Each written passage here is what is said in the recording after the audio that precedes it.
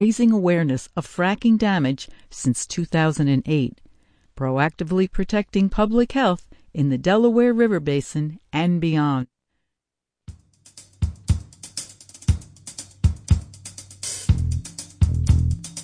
This is Rosie Starr for Radio Catskill.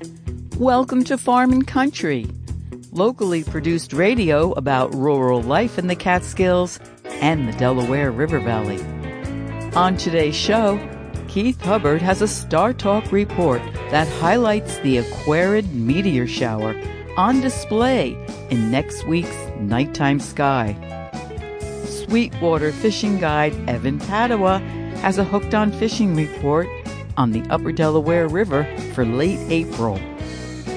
Coshocton residents Aaron Feely and Ike Nahem expressed their compassion for Cuba regarding policies on U.S. government sanctions. All of that coming up on today's Farm and Country. But first, news headlines from NPR. In Washington, I'm Dale Willman. A suspected tornado rolled through parts of Kansas overnight. Dozens of buildings were damaged and several people injured. We do have crews on the ground right now in Sedgwick County doing damage assessments, going door to door in the southeast part of the city, trying to give us information about how bad things may be in Sedgwick County. Julie Stimson is the Sedgwick County Emergency Management Director. In an interview with KSN-TV, she said there are power outages following the storm. Admiral Rachel Levine, the highest-ranking transgender official in U.S. history, is about to give a speech to medical students and young physicians at Texas Christian University in Fort Worth. NPR's Selena Simmons-Duffin reports. Texas is one of a number of states all around the country that have recently introduced bills that target trans kids. Admiral Levine is a pediatrician by training. She says the medical community needs to step up. In the face of these politically motivated challenges that we're seeing in states, we need to stand up and be more vocal. And that's exactly what I'm going to do. She says trans youth need to be empowered and affirmed. She lists the ways the Biden administration has used policy to support them. She says she also wants to use her visibility as an open and proud transgender woman to advocate for more empathy and understanding. Selena Simmons-Duffin, NPR News. Ukrainian forces are attempting to hold off a Russian advance in their country's south and east. That's where Russian forces are attempting to capture the country's Donbas region. U.S. analysts say the Russian advance is once again going more slowly than planned. The UN, meanwhile, is attempting to broker an evacuation of civilians from the southern city of Mariupol. Ukraine's deputy agriculture minister, meanwhile, says he fears Russia is stealing massive amounts of grain from Ukrainian areas occupied by Russian troops. Russia's invasion of Ukraine has disrupted grain production and distribution, leading to rising food prices. NPR's Joanna Kakissis reports from Kyiv. Speaking on Ukrainian TV, Deputy Agriculture Minister Tarash Vysotsky said that farmers are trying to work during planting season despite constant shelling from Russian troops. He also accused Russia of stealing grain stored in occupied Ukrainian territory. He says there are roughly 1.5 million tons of grain in those occupied areas.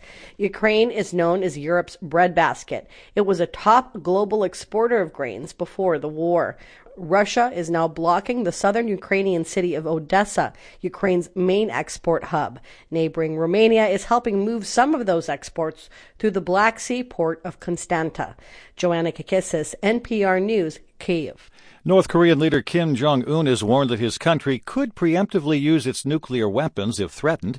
His comments came as he praised his top army officials for a massive military parade this week. That parade followed a string of missile tests in that country. You're listening to NPR News.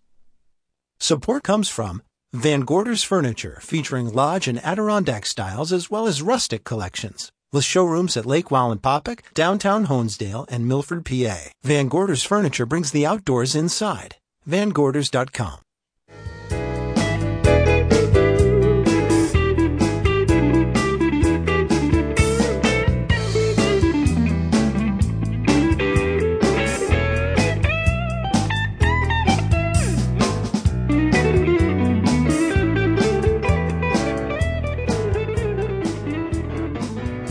This is Rosie Starr. Welcome back to Farm and Country. Coming up on today's show, Sweetwater fishing guide Evan Padua has a Hooked on Fishing report that pertains to the Delaware River for late April. Coshecton residents Aaron Feely and Ike Naham expressed their compassion for Cuba regarding policies on U.S. government sanctions. But first, here is Keith Hubbard with this week's Star Talk report. Thank you for joining us on Radio Catskill for this week's locally produced Farm and Country.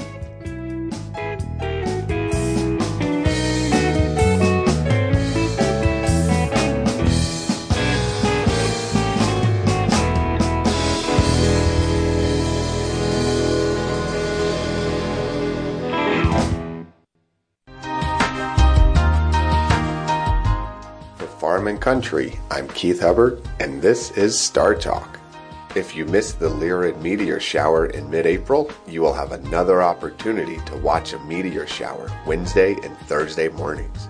The Eta Aquarian meteor shower will reach its peak Thursday morning, but the shower has a broad peak, so Wednesday and Friday mornings of this week will also be a good time to watch. The waxing crescent moon will set around 11 p.m. on Wednesday, just before midnight on Thursday, and around 12:45 a.m. on Friday. This will leave the sky moonless for the early morning hours when Aquarius will be visible. Aquarius will be low in the east, but the meteors will appear in all parts of the sky. Given dark skies, the Eta Aquarids will produce 10 to 20 meteors per hour, but for our listening area, the number of meteors will be fewer as the Aquarids will favor more southerly latitudes. The further south you go, the later into the morning the sun will rise. The later sunrise means more dark time to watch for meteors, and it will allow Aquarius to climb higher in the sky. The Aquarid meteors are bits and pieces of the famous Comet Halley. This will be the first of 2 times that Earth crosses the path of Comet Halley. The other time will be in late October, giving rise to the Orionin meteor shower. Look to the east in the hours before sunrise over the next several days for your chance to catch an early morning meteor shower for the second time in as many months. If you have any questions, comments, or ideas for future Star Talk segments, my email address is startalk@farmandcountry.org. For Farm and Country and Star Talk, this has been Keith Hubbard, reminding you to keep looking up.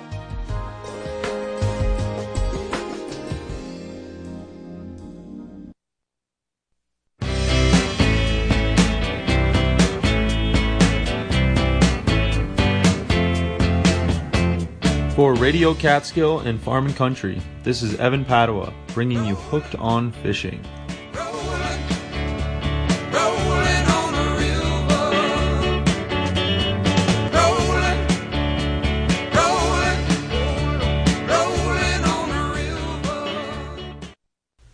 High water, shad, trout, and lots of bugs greet the spring river season. We are experiencing full reservoirs and a bit of spill and high water releases on most of our area's rivers and eventually into the upper Delaware. The fish of the Delaware have been eating alewives that come over the dams on our river. Most of the predatory fish are happy and healthy this spring. American shad are strong ocean swimmers that start up our river in early April and are now throughout the entire Delaware, from Hancock to Philadelphia. Shad fishermen are targeting them everywhere.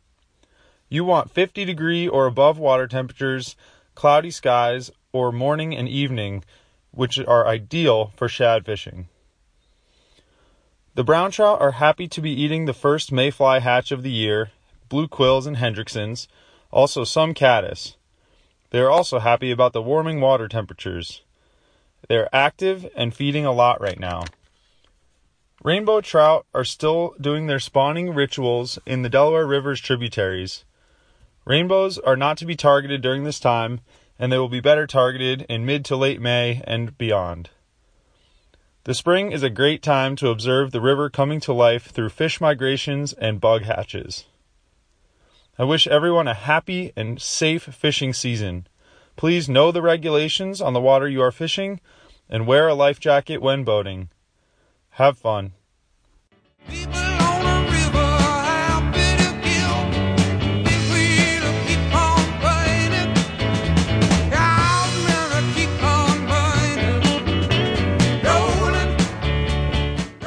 For Radio Catskill, Farm and Country, and Hooked on Fishing, this has been Evan Padua, casting off.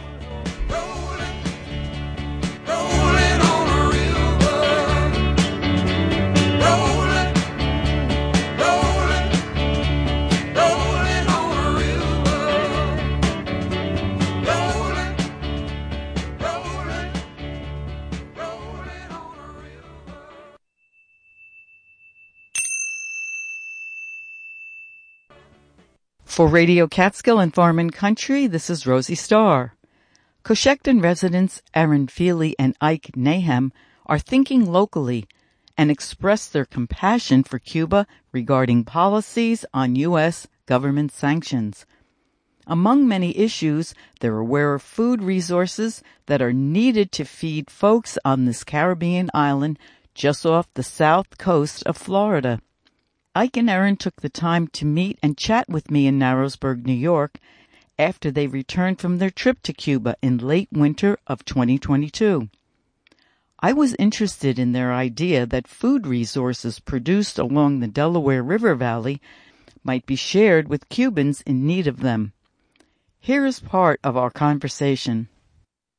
My name is Ike Nahum. I'm with Aaron Feely Nahum also. We're part of activities that are taking place across the United States, Canada, and really around the world. Caravans and activities against the U.S. economic war, blockade, embargo, sanctions against Cuba. And we've formed a new group. We hope to make this regular, the Upper Delaware Friends of U.S.-Cuba Normalization. And we're here to protest with Cuban families in Miami and elsewhere against U.S. policies that really attempt to strangle Cuba, and we're for the normalization of relations. These sanctions have been around for a long time. Bring us into the present moment, what you'd like to see. Well, the sanctions against Cuba were significantly tightened in the middle of a pandemic where Cuba has actually done some amazing work in creating its own vaccines that are being used around the world, vaccinating its entire population. But during this pandemic, the Trump administration, which was in power at the time, really significantly used that to tighten the sanctions and the economic embargo and political hostility against Cuba. And then many people hoped that the Biden administration would go back to the policies in the end of the Obama administration and reverse some of those. There were actually 243 measures against Cuba, but instead Biden actually deepened them, continued and deepened them, and as a result, now you have a bipartisan campaign to deepen the embargo, and it's outrageous, and it has, you mentioned, it's nothing new. This has been with some conjunctural up and downs, the consistent policy of bipartisan Washington ever since the triumph of the Cuban Revolution in 1959 and the beginning of the economic sanctions. And right now they are tightening. We just got back from Cuba. We can talk about that, Aaron and I. And we saw some of the impact. We brought humanitarian supplies of insulin, for example. And just the small amount that we brought was very needed because it's very hard for Cuba to buy things that have any U.S. component in them because of the blockade. So there's a lot of life-saving medical equipment, food, and stuff like that that's impacted on Cuba because of this draconian, asphyxiating U.S. economic aggression. Okay. You mentioned the Trump administration. We're in the Biden administration. What's on tap? Well, I think that the Biden administration is under a certain amount of pressure. They don't really talk about it that much, especially in the Americas and around the world. The United Nations votes every year, and there's another vote coming up, overwhelmingly against the U.S. Commercial, financial, and economic embargo. So it's illegal in terms of international law, although they're not able to enforce that. But it's sort of ironic the U.S. Appeals to the United Nations to condemn Russia for its illegal and invasion of Ukraine. But every year the United Nations condemns the U.S.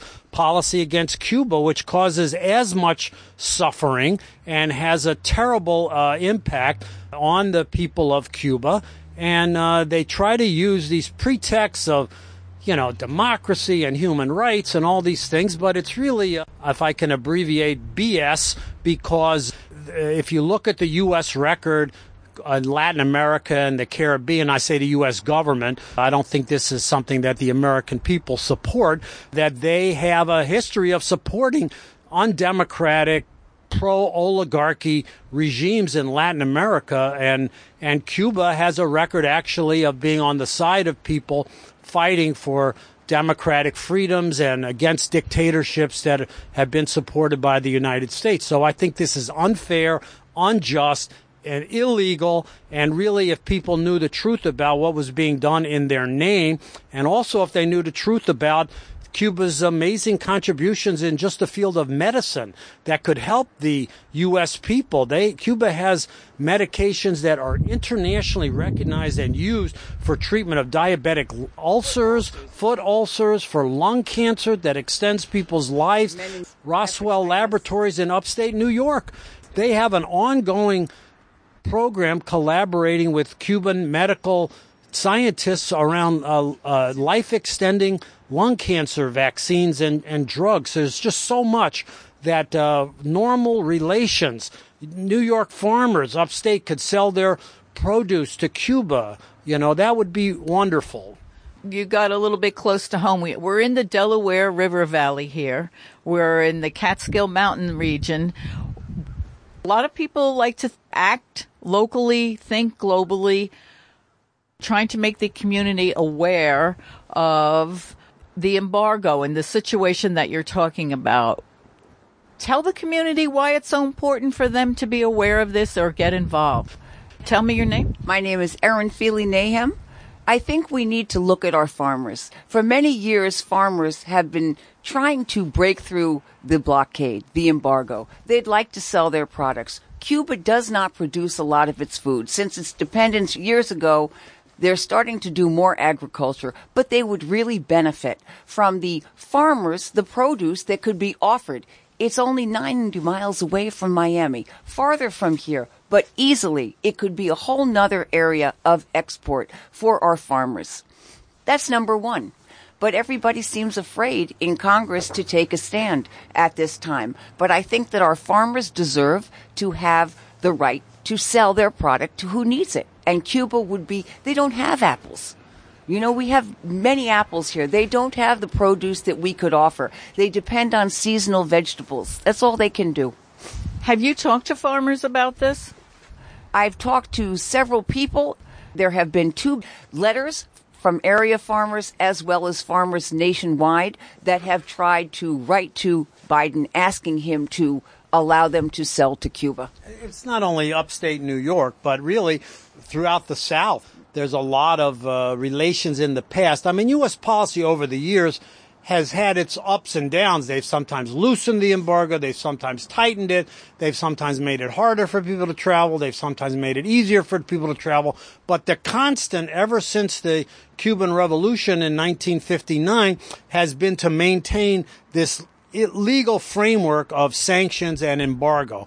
And so it affects the whole country. Now, Cuba is a small country. It's only 11.3 million people.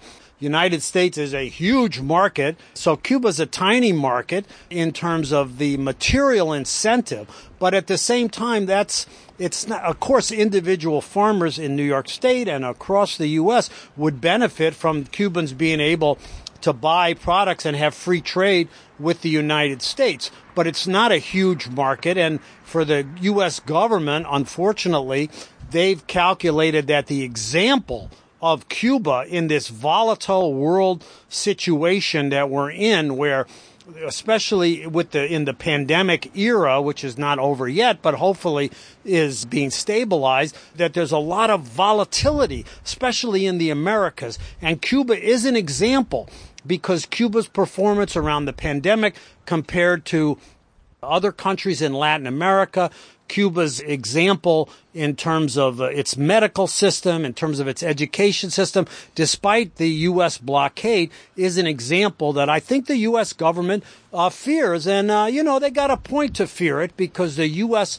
policies have generally favored the what they call in Latin America neoliberal solutions, that is austerity, belt tightening for the working class, and meanwhile a handful are making out like bandits. In fact, that sounds like the U.S. social structure today. So I think there is an example even for the U.S., and we find that a layer of young people around the United States and around the world is coming forward and identifying with Cuba. And so that's what we're trying to do to increase the pressure on Biden.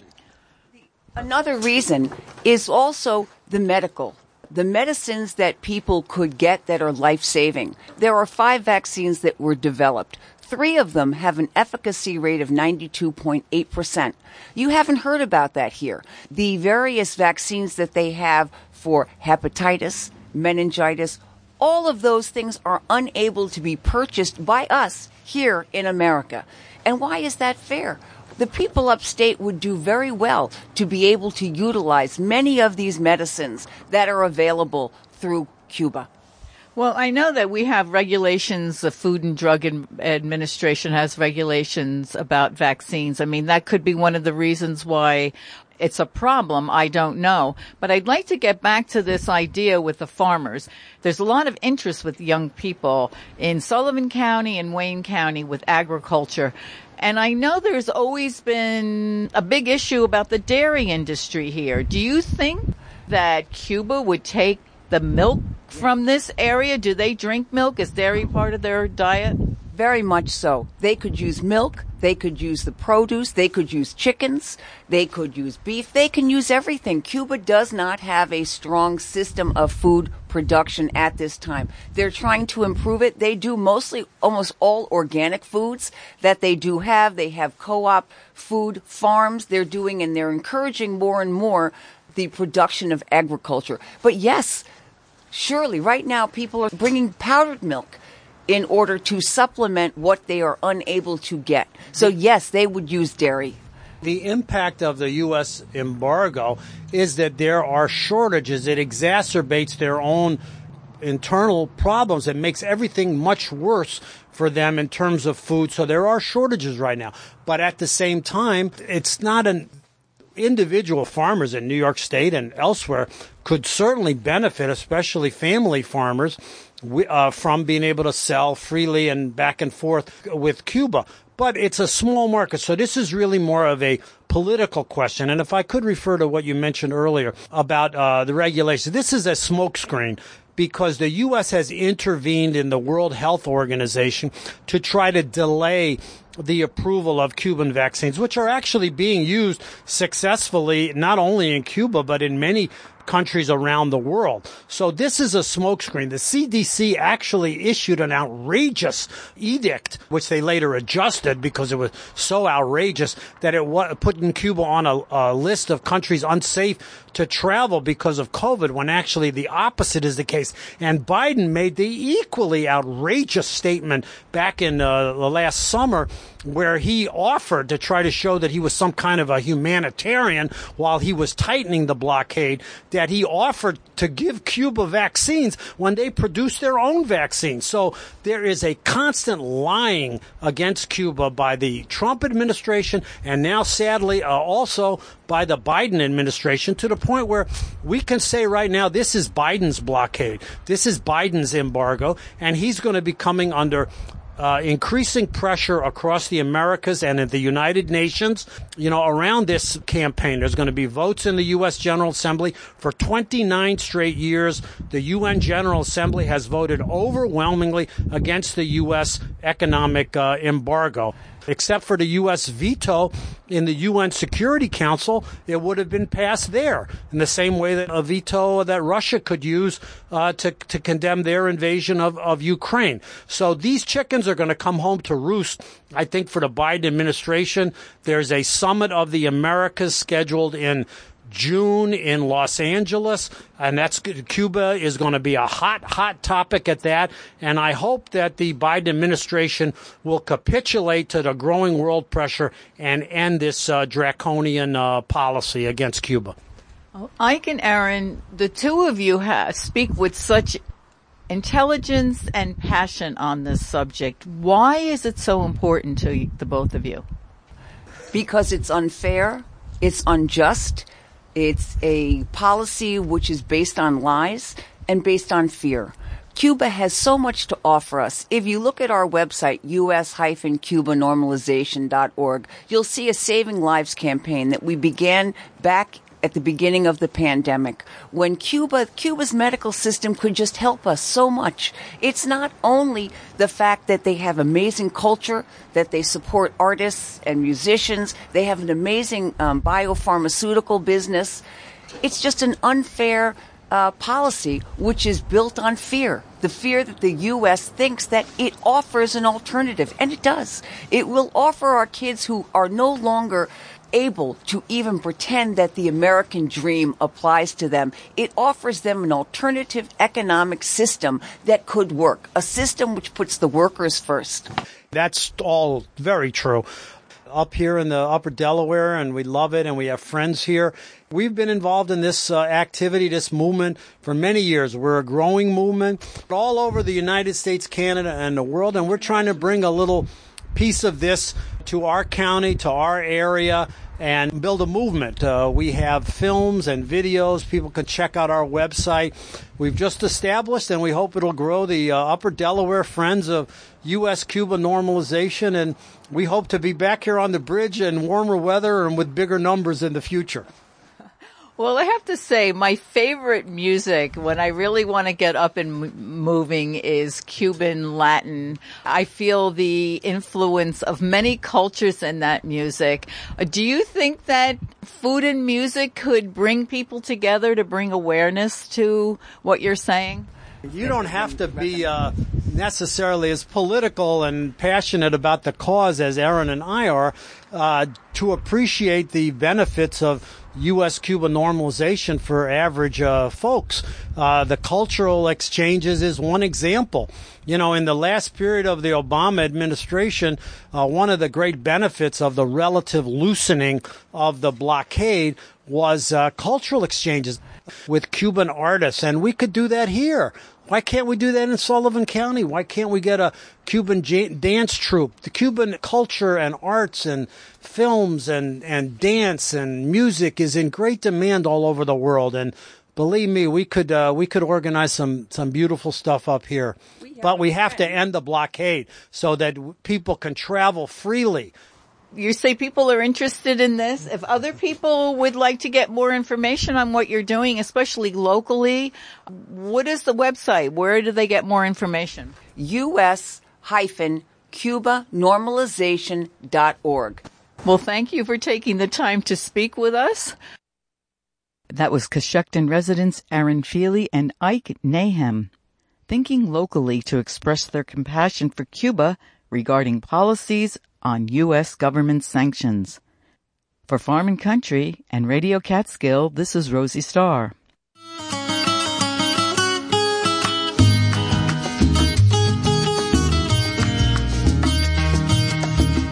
We hope that you enjoyed our show this week with production by Radio Catskill volunteers Keith Hubbard and Evan Padua.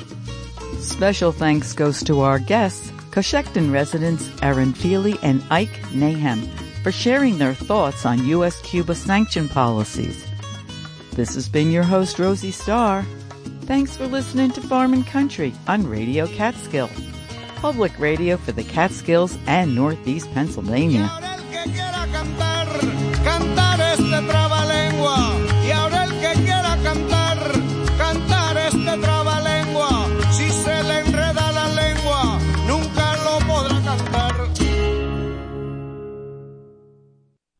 Support for Farm and Country comes from Damascus Citizens for Sustainability, a community-supported, science-based nonprofit taking legal actions, providing tools for action, and raising awareness of fracking damage since 2008. proactively protecting public health in the Delaware River Basin and beyond. DamascusCitizens.org. On the next On Being, Padraig Ó Tuama, an extraordinary healer in our world of fracture. And at the end of the day, the reality is that whether we change or whether we stay the same, these questions will remain. Who are we to be with one